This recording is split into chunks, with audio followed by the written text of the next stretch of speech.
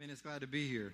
Two things that, I get to be blessed to travel around and visit different churches and be in different churches and even pastor different churches. But two things I want to encourage you with. Number one, your worship is unbelievable. I've been in churches where I don't think anybody's worshiping or know how to worship. And I was probably one of those guys for a long time. But coming here and having been here a few times and been able to see some other churches, I just want to encourage you, it is not normal what you do on Sunday mornings. It is a collective effort. Not only do you have talent up here, you have talent out here. I did not contribute to that talent out here. I cannot sing and clap at the same time, nevertheless contribute and worship. But my heart is in it. But you guys are blessed. And then the other element to that really is Jeff and Julie. We've known them for several years. Please give them a round of applause.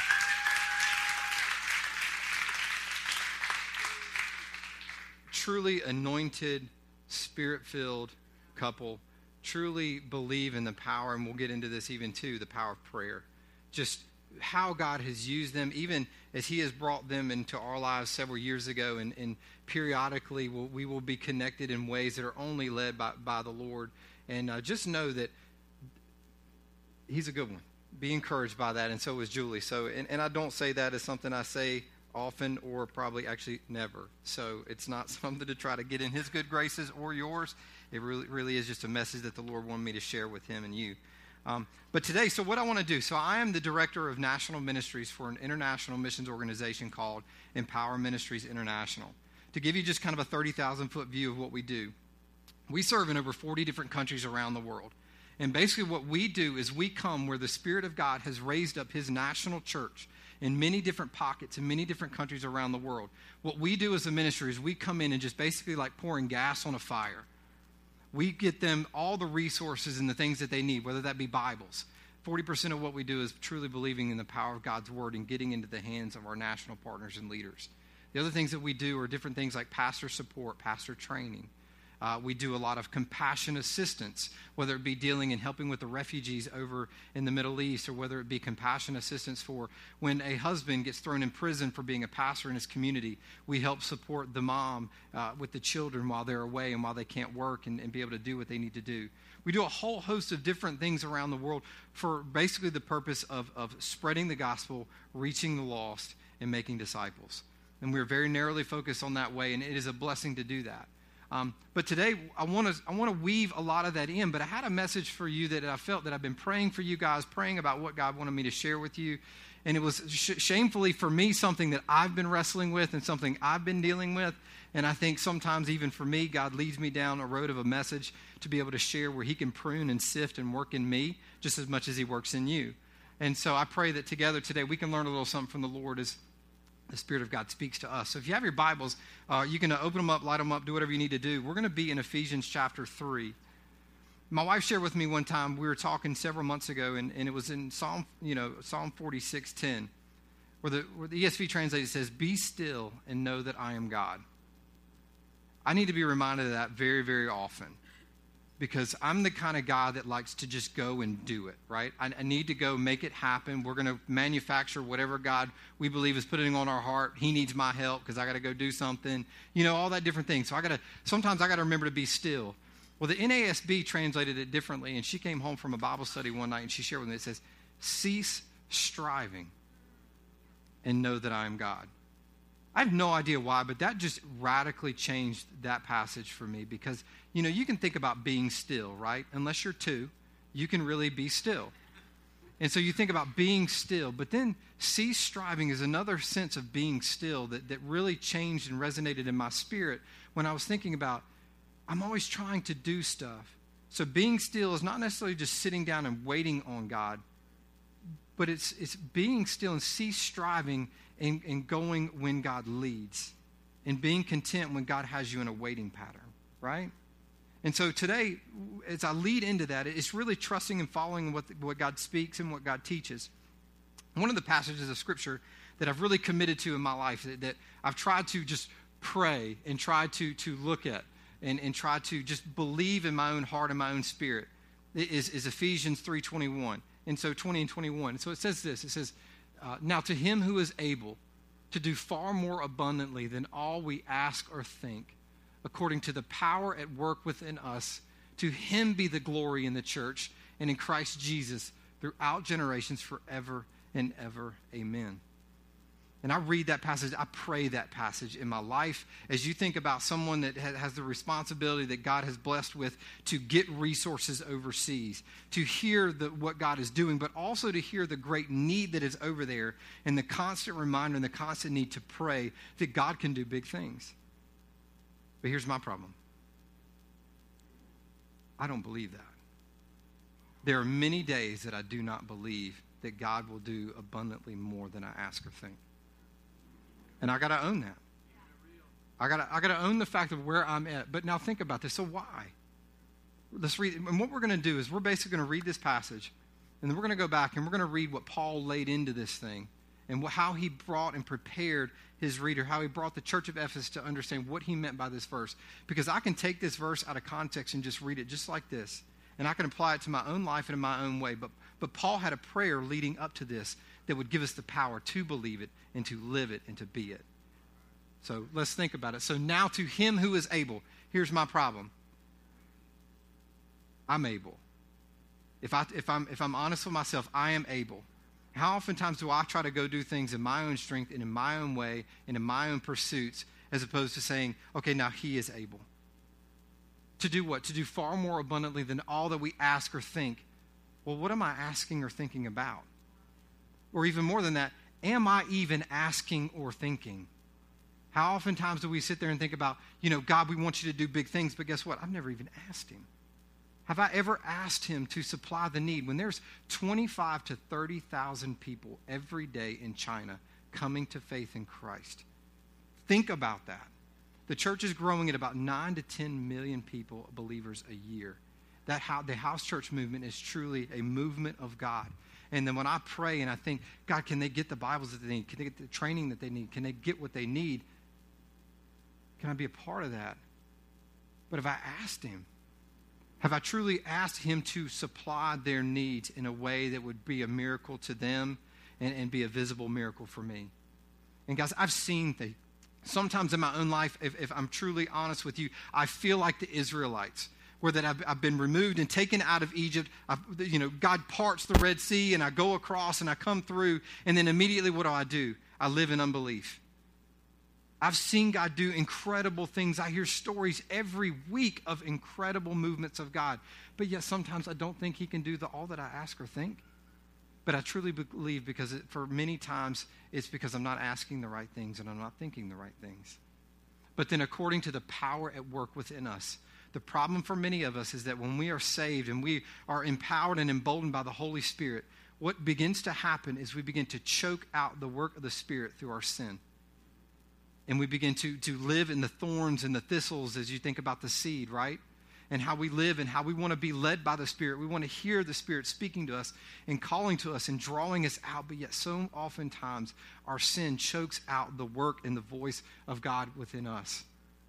But it says, to him be the glory in the church and in Christ Jesus throughout all generations. Simple thing there. I want Matt Hearn's glory.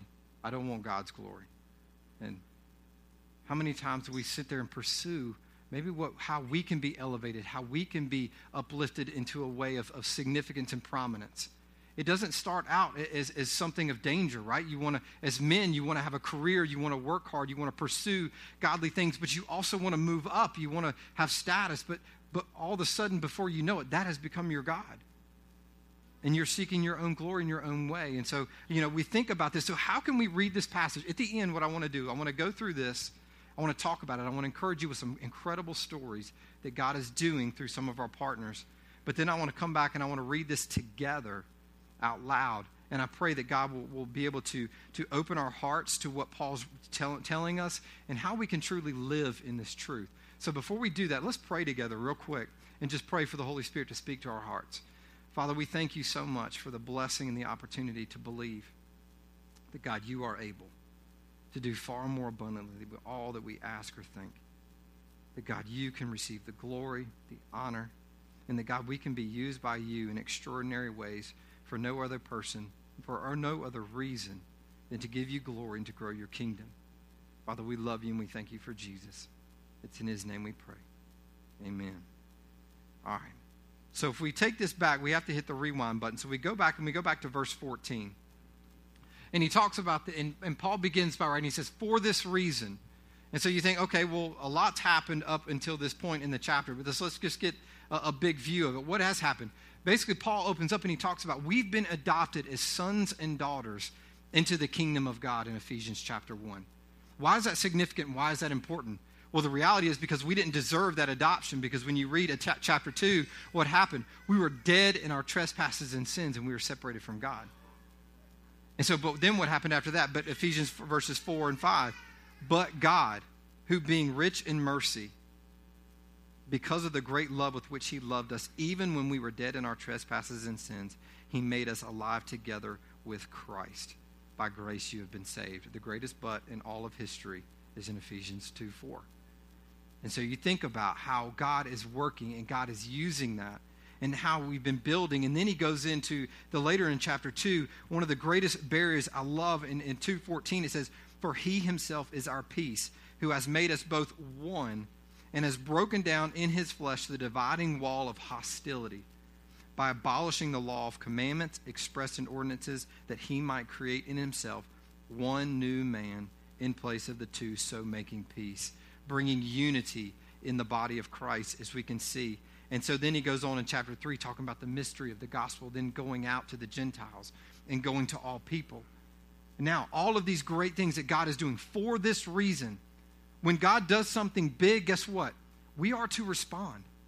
When God brings life into the deadness that was us before we came to faith in Christ, we are not to live in this new life and do nothing with it.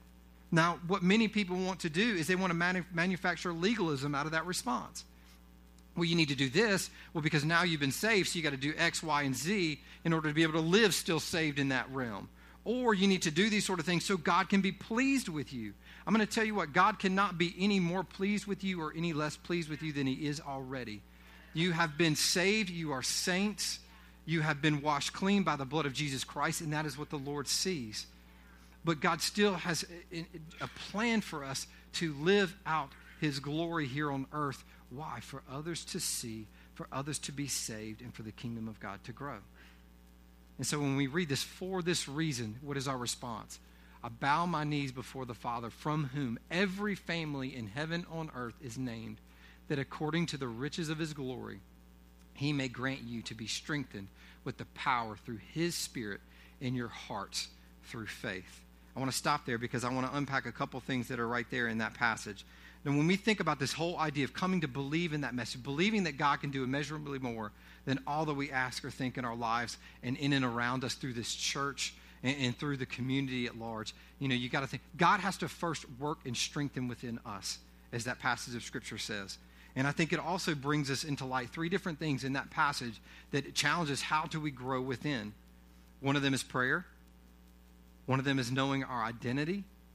And the other one is the building of our faith. And I put all these 3 up here because I believe they all are intertwined with one another and they all work together. Because you think about prayer. The prayer is identifying and coming and surrendering to the fact that there is somebody that I need to go to for answers. There's somebody that I need to go to for guidance. There's somebody that I need to go to and that I need to connect with. And then when we go to them, what happens in that? We begin to recognize and understand who our identity is in Christ, but also our identity that we are not Christ. Because sometimes we want to be the Lord of our own life, and prayer and bowing and getting on our knees and changing our posture can change our perspective.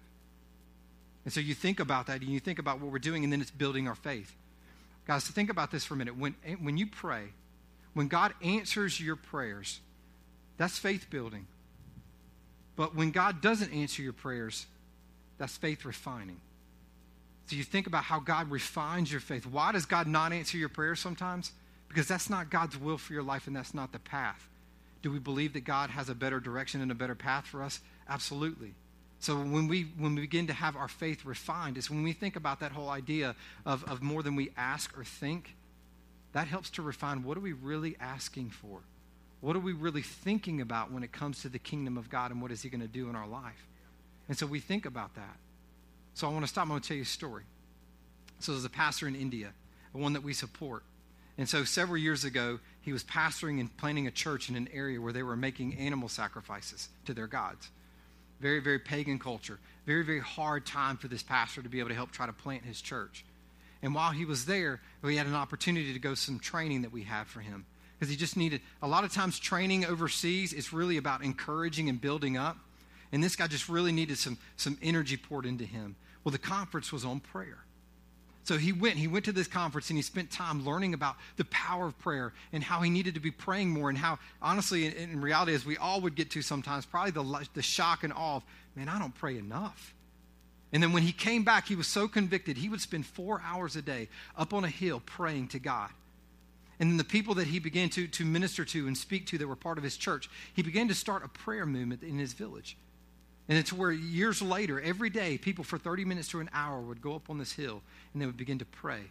Not only would they pray for the people in their community and the church that they had planted there that was beginning to grow, but then they began to pray for other villages and other tribes in the other area. So now I'm going to freak you out. So do you believe that the God of the book of Acts is alive today? Yes. All right, well, let me tell you why. Simply because they began to pray for these different villages in different areas. But not only did they pray, they went. Guys, too often times we can get on our knees and change our posture, which changes our perspective, but it does not change our position and where we go. So we need to go. And so you think about, so they began to pray, then they began to go. They went into one village, and in the village they were going and trying to evangelize to the different people and share the gospel. And in that call, they were very skeptical. What are you doing? Why are you coming over here? And then they just began to minister to people. And then they found out there was a lame man in the village. So what did the book of Acts do, right? Well, what do you do when you go into a new place in the book of Acts? What did the apostles do? Well, they went and healed people and they shared the gospel, and then people got saved. What do you think they did? They went and laid hands on this gentleman. He began to get feeling in his legs. And he went to bed that night. He woke up the next day. He was healed. They planted a church in the village into where now there's a church that's growing and thriving in that area. But then he wasn't done. He's like, well, wow, if God can do that, what else can he do? Well, they found out from other folks there was another village very close by, and it had a brothel. It had about 16 or 17 prostitutes that were making an income through the selling of themselves. And so they began to pray for that community. They began to pray for that brothel. They began to pray that God would destroy that place and to get rid of it. So they began to pray. And then a few weeks went by. I think he said it was close to a month. And then he said he got a call. People came up and they said, we don't understand what's going on. There's just this heavy weight of darkness that we feel in our village. Can you and your wife come and share the good news that you've shared with others? And so they came to the village. Guys, let's just put it this way. There's no problem. There are no more prostitutes in that village. 12 of them got saved. Others are still in a process of healing, but there is no problem. So they got rid of it. And you know what this made me think of? When I heard that story, the first thing that it made me think of is Love Life Charlotte. Not, what is their motto? They want to end abortion in Charlotte, right? All right, now how many of you hear that and you say, whatever? How many? I do sometimes. But I heard that message and I heard that story about what God had done over there, and it helped me believe in my spirit. When those guys say that we're going to end abortion in Charlotte, I think that God is able. Amen? So be encouraged by the ministry that is spawned out of this church, that is going out and going to different places. And those, Andre and Justin, are incredible men. I know there's many more, but for those guys, just that story just really pierced my heart as I was thinking about that and thinking about them and what they were doing. And so my PowerPoint went away. And we are almost back. But anyway, I can go this far until that decides it wants to work again. But if you read the next passage, so you think about the prayer, you think about how we are to build our faith and we are to be strengthened inside of ourselves. So that is our first focus. But then when we read the next passage, it says what? So that you, being rooted and grounded in love. So when you think about being rooted and grounded in love, that's that layer that we build our faith upon. It's the love that which is not, how do we know what love is? Not that we love God, but what? But that he loved us and gave his only son so that we could be saved. And so we think about that's what we build our faith upon, and that's what we do. in that passage. And so I'm going to pull the passage up when I find you.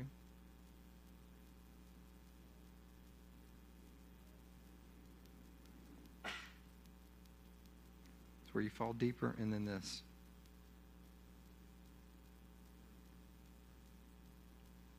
Therefore, as you received Christ Jesus the Lord, so walk in him, rooted and built up in him, and established in the faith, just as you were taught, abounding in thanksgiving. So you think about how we are to not only receive the Word of God, but we're also to do something with the Word of God and what that means. But too often times, we're not willing to walk through doors. We're not willing to walk through things and walk through life that God shows us. One of the stories that I want to share with you now is there was a pastor down in Ethiopia. His name's Tamaru. And so Tamaru was living in this village in this area, and actually he didn't have anything to do with what was going on in this area. There were these Muslim sheiks, and there was a witch doctor that were in this community, and they were having like a little feud. And so the Muslims were actually, they would go on their intercoms, and they would, as they call out to prayer in these villages and the areas, well, they would go out and they would call out and say bad things about the witch doctor. And the witch doctor would then go and he would sow seeds of strife into the village in the different area. And they had this tension, and they had this war going on that was in there. And so the Muslim sheiks went to the Christian, to the pastor in the area, and they said, will you help us get rid of the witch doctor and get him out of the community? Now, what would normally happen for some of us? The temptation for us would be like, I'm not helping you. You're not worthy of my help. You're not even a Christian. How oftentimes do we do that with people?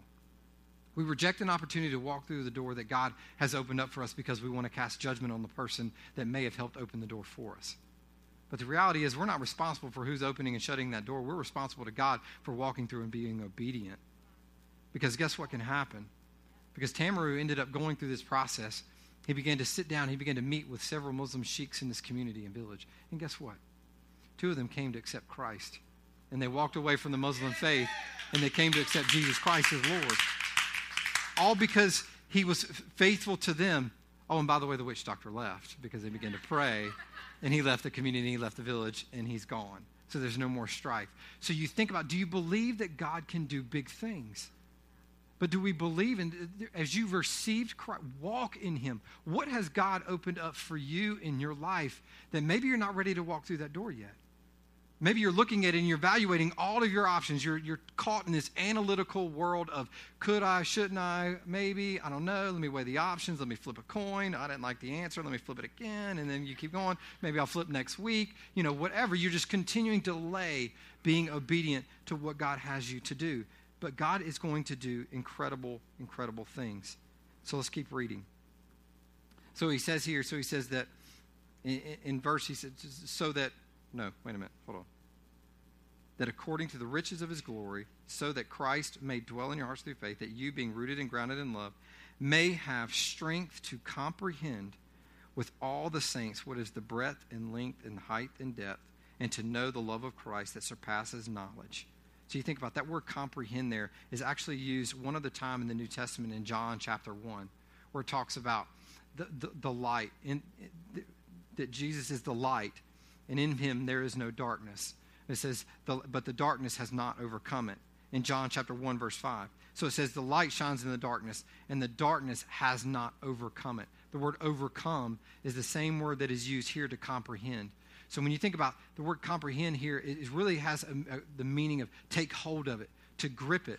But the darkness wants to dominate and eliminate the light. So there's a level of intensity here that Paul's writing, that Paul's talking about, for us to grab hold. And what's he doing it for? What's he trying to get us to understand? And here he's trying to get us to understand that we have to take hold of the truth.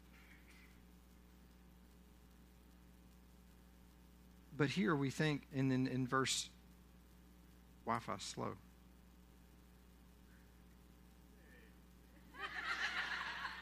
Just saying. So to me, though I am the very least of all the saints, this grace was given to preach to the Gentiles to the unsearchable riches of Christ. So you think about it, many times, many people, if you're seasoned in your faith, many times we think that there's really nothing left to learn, or that we think that we know everything. Well, I've read through the Bible several times. I know what it says. I can actually spit out a few passages of Scripture. But the reality is, We are always learning. We are always growing. And the riches of his glory are immeasurable. And we will never know until the other side of eternity, when we will see in full, no longer in part, and we will be overwhelmed. But don't get apathetic and don't get stagnant in your faith. Because what God is challenging us and teaching us and drawing us to him, it's really incredible what he's doing and how he's doing it. And in order to do that, we have to pursue, we have to follow. So I want to tell you another story. There's a guy named London, Lundan, and I'm probably not even pronouncing that right, but he's from India. So London was actually a guy in his village, in his area. They had a brewery there. He liked his brew. They really liked to enjoy their kind of fellowship. Well, all of a sudden, a guy named Jumanjo came in, and just think Jumanji, the game, right? Which they're remaking that movie. It's going to be awkward, but anyway. So you'll see the preview if you go see Spider-Man.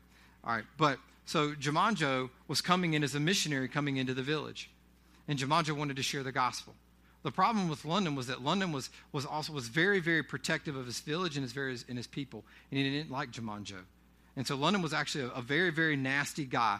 Believe it, the people in the village that were Christians that received Jumanjo were praying for London, but they said their prayer was different. They prayed for God to either save him or remove him, and they really didn't care how he was removed. Death or travel, either one, they wanted him gone because he was that much of a disruption. It was really much a guy that would persecute Christians, attack them, go after them. He didn't like them. But he was also had a really bad skin disease. And so he began to really, it was basically kind of like a leprosy, but his skin began to get hard. And there would be days where he would just kind of stiffen up and he couldn't move and he couldn't walk and he couldn't do things and he'd be laid up in bed. And the village doctors in the area, see, they're not blessed with doctors that we have here.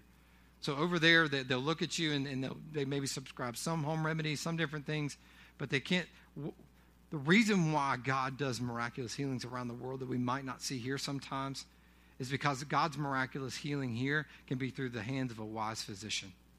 And over there, they don't have that physician, so God just go ahead and takes care of it. And so, but you think about over there. So when Jumanjo came in one day, London wanted to hurt him, but London was too sick to even do anything about it. So, but what does Jumanjo do? Somebody told him about him. So Jumanjo went over to London and said, you need to pray and you need to ask Jesus to heal you. And he said, who is this Jesus? What are you talking about? And he began to share. But he was still kind of cold, he was still bitter, and he was still frustrated. And so when he was in there during that time, and so Jumanjo left, and he said, whatever you do, you need to ask Jesus to heal you. So London got a little bit better a day or two later, and then he began to walk to the next village over.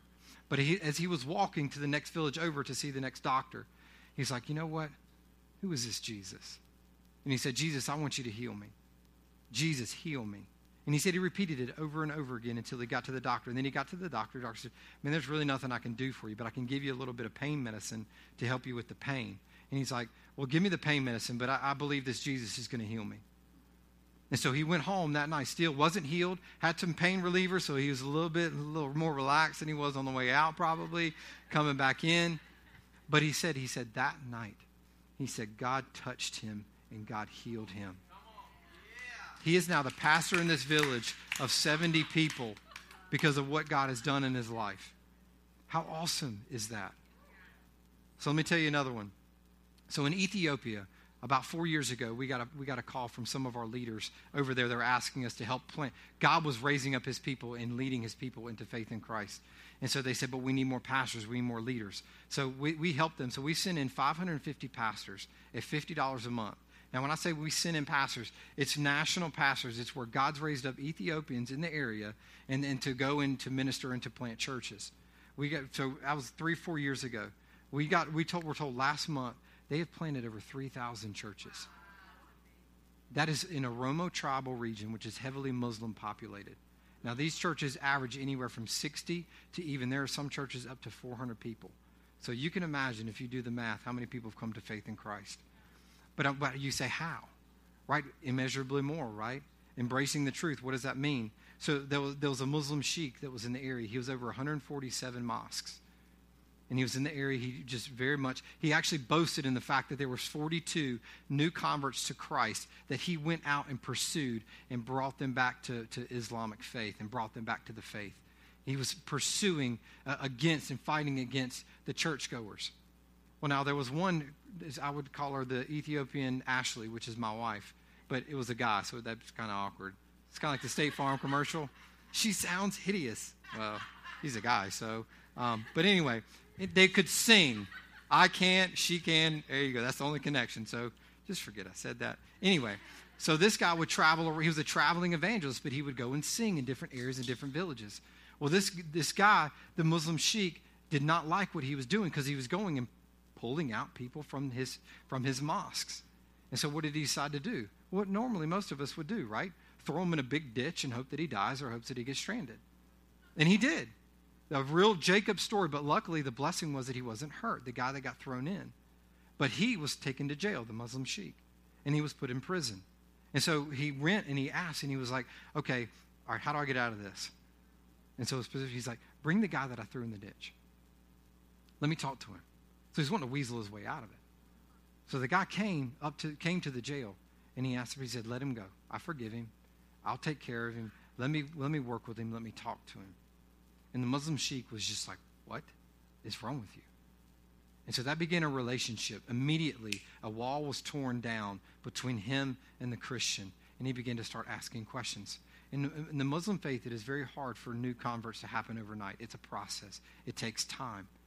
And so they spent a year together just ministering and talking to one another, and eventually he came to know Jesus Christ. Now, that's not even the coolest part. So remember when I said he was over 147 mosques? 92 of the mosque leaders of the 147 have now come to faith in Christ. So you think about what God is doing, and you wonder, how can he do all of these great things? And you think, okay, can he do immeasurably more than all that we ask or think? And you hear these messages, and then we go on, and we finish with this last verse. And it says, that you may be filled with the fullness of God. And you think about, what does that mean? So we've talked about the different things about how we're to grow in our faith, to be strengthened from within, to fall deeper in love with Jesus, to take hold of the truth, walk in that truth, share that truth, and let God do what he will choose to do with that truth, and then to be filled with the Spirit. And being filled with the Spirit, I think, leads us in two different ways that we need to think about. One is John 10:27. It says, my sheep hear my voice, and I know them, and they follow me. And then the other one that I was going to show you, but for whatever reason it's not connecting, is Ephesians 5:18. It says, before I misquote it, it says, and do not get drunk with wine, for that is debauchery, but be filled with the Spirit. And so when you think about that, and when you think about what does that mean? Anything that for you that can pull you away from being filled with the Spirit. For some, it may be wine to a level that is dangerous and unhealthy. For others, maybe it be whatever you're looking at on the computer screen. For some, it may be your career. And believe it or not, Mom, some of you, it may be your kids. What are you replacing? What are you idolizing above God? What are you choosing to fill yourself with? What hope is in you that is replacing being filled with the Spirit? And so we look at that and we think about how God is working and how God is using that, and how we need to be filled with the Spirit, because guess what? The Spirit of God wants to speak to us. And I think the Spirit of God has spoken to several people. About 4 years ago, I was over in China. And actually my wife was with me on this one. And then when we went over there, we went out and we were just, way out inland China. We got cars and we rode out, and then we turned off on a dirt road, and you think you're almost there, and then 2 hours later down the dirt road, you park your car, and then you have to walk up a mountain because you can't get there by car. So we were in inland China. And then we get there, and we get to this little house, dirt floors, that one little electric light like that. And then we got there, and there was just all these pastors and different folks from all the surrounding villages that had come in and come there, and they had come together. And then we began to eat together and pray together. But what I remember the most was this one lady that was there. And they began to tell the story about how out in that village area, some of these pastors, their church was burned down. The authorities had come in, they had destroyed their church, and they had gotten rid of it. And they were talking about where they wanted to set up their next church. But for many of these folks, it's usually in homes. But luckily for this one, it was in a vacant building that they had. So you think about if you had small groups, right? and you were at Pastor Jeff's house, and he had a small group. Well, the authorities came in and burnt his house down for having that small group. Now, are you going to be the first one to say, okay, well, let's do it at my house next week? No, right? So they needed another place to go. They needed another place to have a meeting place. Well, this lady stepped up, and they said she gave $1,000 in order for them to find a new church home. Now, the average income in this community is $500 to $600 a year. She's like, why did she give that money? First off, she's a single mom, and her son has just gone into ministry. Why is that important? Because over in China, they don't really have 401ks. They don't have retirement accounts. What they have is their children. So for many of these people, they raise up their children. They send their children into the cities.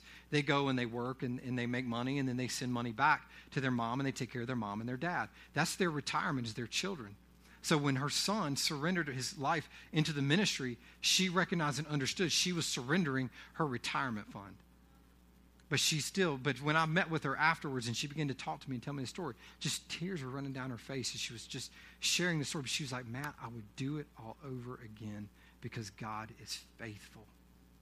You talk about a woman that would be led by the Spirit, to be filled by the Spirit, to be able to do miraculous things and be generous with what so little she had in order to help and build the kingdom of God. And then the last thing I want to share with you is just this one story. There was a guy, where was he? I've got to check my notes. He was in Ethiopia. And this guy had a dream, because God loves to speak to us in different ways. So when you think about being filled by the Spirit, how does God speak to us? Well, this guy, he went to sleep one night and he had a dream. And in his dream, he was going into a village and going to an area. And when he got there, all of a sudden he was surrounded in a group with different Christians. And they were talking, and he freaked out. He's like, what in the world am I doing here with all these people? And as he turned to leave, a ring of fire came around him. And in that ring of fire, and he woke up in a sheer panic. And so the next day, my man gets up and goes to the next village as he was going over there to do some work. And he said he walked up on a group of people. He's like, what are these people doing here? This is kind of out of the ordinary. It was a Christian conference. And he said he turned around to leave. And the minute he turned around, he saw this ring of fire. And he said the last thing he remembered is laying down on the ground with pastor standing over him and looking at him. And the pastor said as he left, he began to convulse as if some kind of demon was freaked out that was inside of him. But he said when they laid hands on him and prayed for him, when he woke up, he had never experienced such peace. And so the people that were there, they were a little freaked out because he probably was possessed by a demon and was just healed.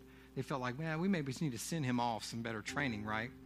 Well, we have a training center in Ethiopia that they sent him to. And we build training centers all over the place to train people for situations like this. Those people that come to experience Christ in a miraculous way, that need to be trained, they need to be sent out and built. And when I thought about that, I thought about you, and I thought about the journey you're heading on with your new location. Guys, we have training centers in Vietnam, in Ethiopia, in China, in India, in Israel. We're all over. God is doing extraordinary things. But do you believe that when you move into your new building, that God can do immeasurably more than all that you ask or think? Do you believe that if Pastor Jeff is encouraging you to help, to get into this new building, believe me, he would probably be wanting to raise more money for different things in different ways. But at the end of the day, building projects are never fun. But what God can do through the building and through what he has is extraordinary. We've been able to see it firsthand with the ministry centers that we've built around the world and how God is churning out thousands of pastors and leaders and reaching millions for the sake of Christ. Well, if God can do that over there, why is he not going to do it here? And so I just encourage you with excitement as you guys look to this new facility that you're going to have to use. Believe that God is going to do big things through it. So would you stand with me to stand together? We're going to read this again, because I believe that God's shown us something miraculously different than where we started.